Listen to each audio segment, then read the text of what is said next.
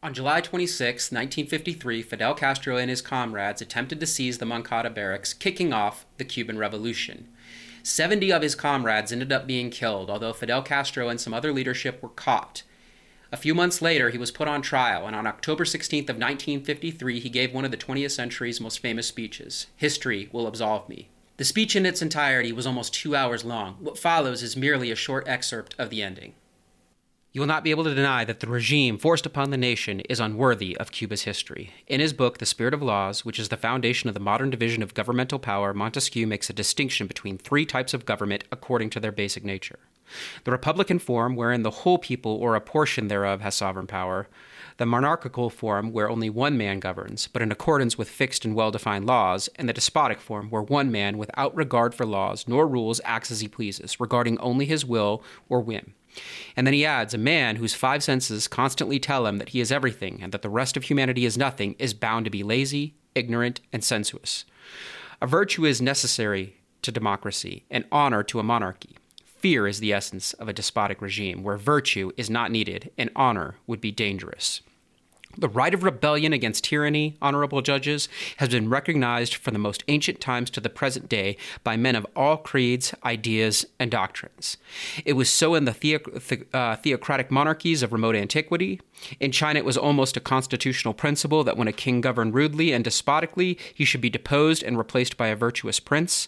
The philosophers of ancient India upheld the principle of active resistance to arbitrary authority. They justified revolution and very often put their theories into practice. One of their spiritual leaders used to say that an opinion held by the majority is stronger than the king himself. A rope woven of many strands is strong enough to hold a lion. The city-states of Greece and Republican Rome not only admitted but defended the meting out of violent death to tyrants.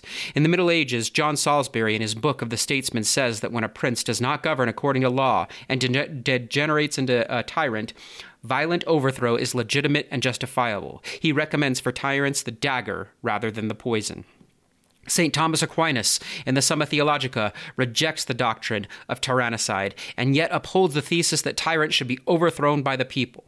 Martin Luther proclaimed that when a government degenerates into tyranny that violates the law, its subjects are released from the obligations to obey. His disciple, Philip Melanchthon, upholds the right of resistance when governments become despotic. Calvin, the outside thinker of Reformation with regard to political ideas, postulates that people are entitled to take up arms to oppose any usurpation.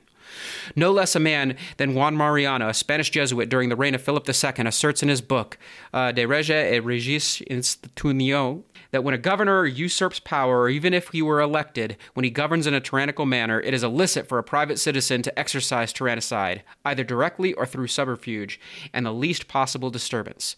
The French writer Francois Hotman maintained that between the government and its subjects there is a bond or contract, and that the people may rise in rebellion against the tyranny of government when the latter violates the pact.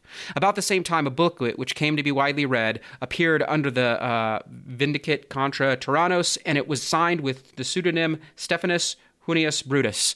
It openly declared that resistance to governments is legitimate when rulers oppress the people, and that it is the duty of honorable judges to lead the struggle. The Scottish reformers, John Knox and John Poinet, upheld the same points of view. And in the most important book of that government, George Buchanan stated that if a government achieve power without taking into account the consent of people, or if a government rules their destiny in an unjust or arbitrary fashion, then that government becomes a tyranny and can be divested of power, or in a final recourse, its leaders can be put to death. John Althus, a German jurist of the 17th century, stated in the Treatise on Politics that sovereignty as the supreme authority of the state is born from the voluntary concourse of all its members. That governmental authority stems from the people, and that it is unjust, illegal, or tyrannical function exempts them from the duty of obedience and justifies resistance or rebellion.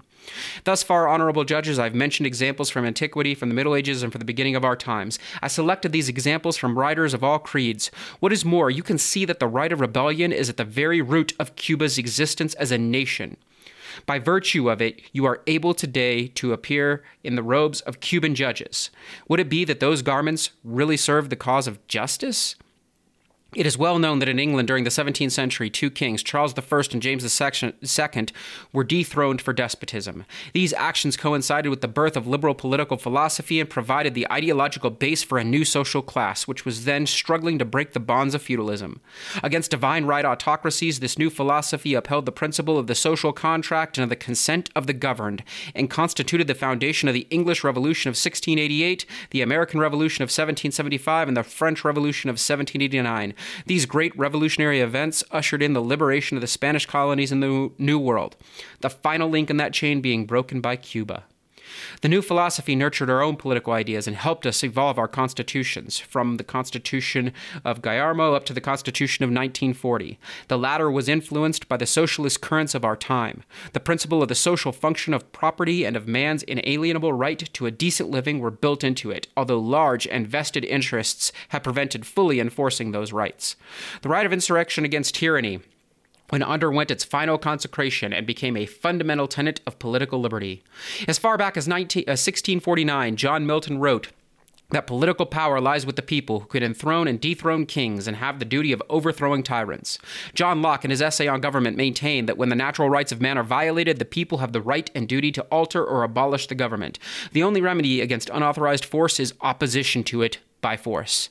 Jean-Jacques Rousseau said the great eloquence in his social contract, where a people sees itself forced to obey and obeys, it does well, but as soon as it can shake off the yoke and shakes it off, it does better, recovering its liberty through the use of very right that has been taken away from it. The strongest man is never strong enough to be master forever unless he converts force into right and obedience into duty.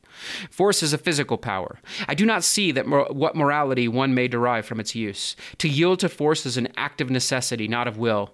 At the very least, it is an act of prudence. In what sense should this be called a duty?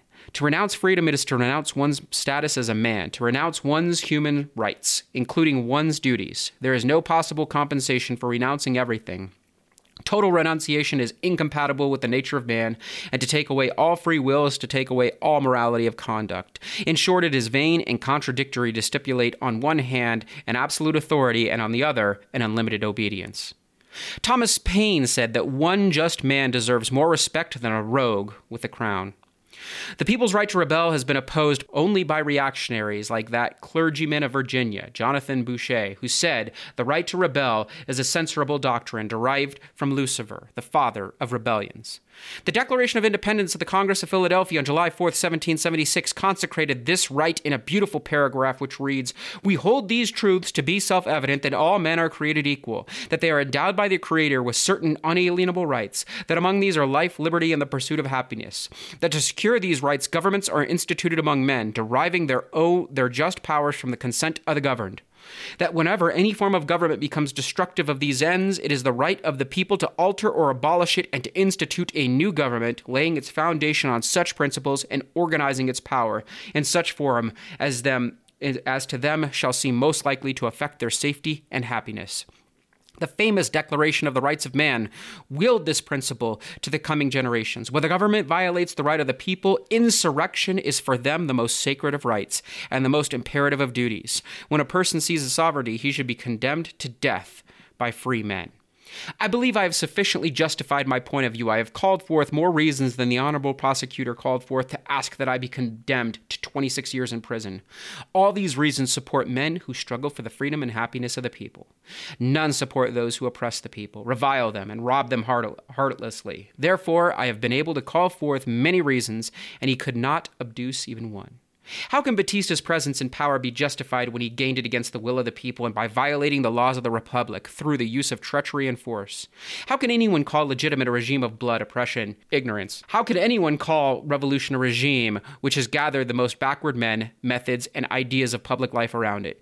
How can anyone consider legally valid the high treason of a court whose duty has to defend the Constitution? With what right do the courts send to prison citizens who have tried to redeem their country by giving their own blood, their own lives? All this is monstrous to the eyes of the nation and to the principles of true justice. Still, there's one argument more powerful than all others. We're Cubans, and to be Cuban implies a duty. Not to fulfill that duty is a crime, is treason.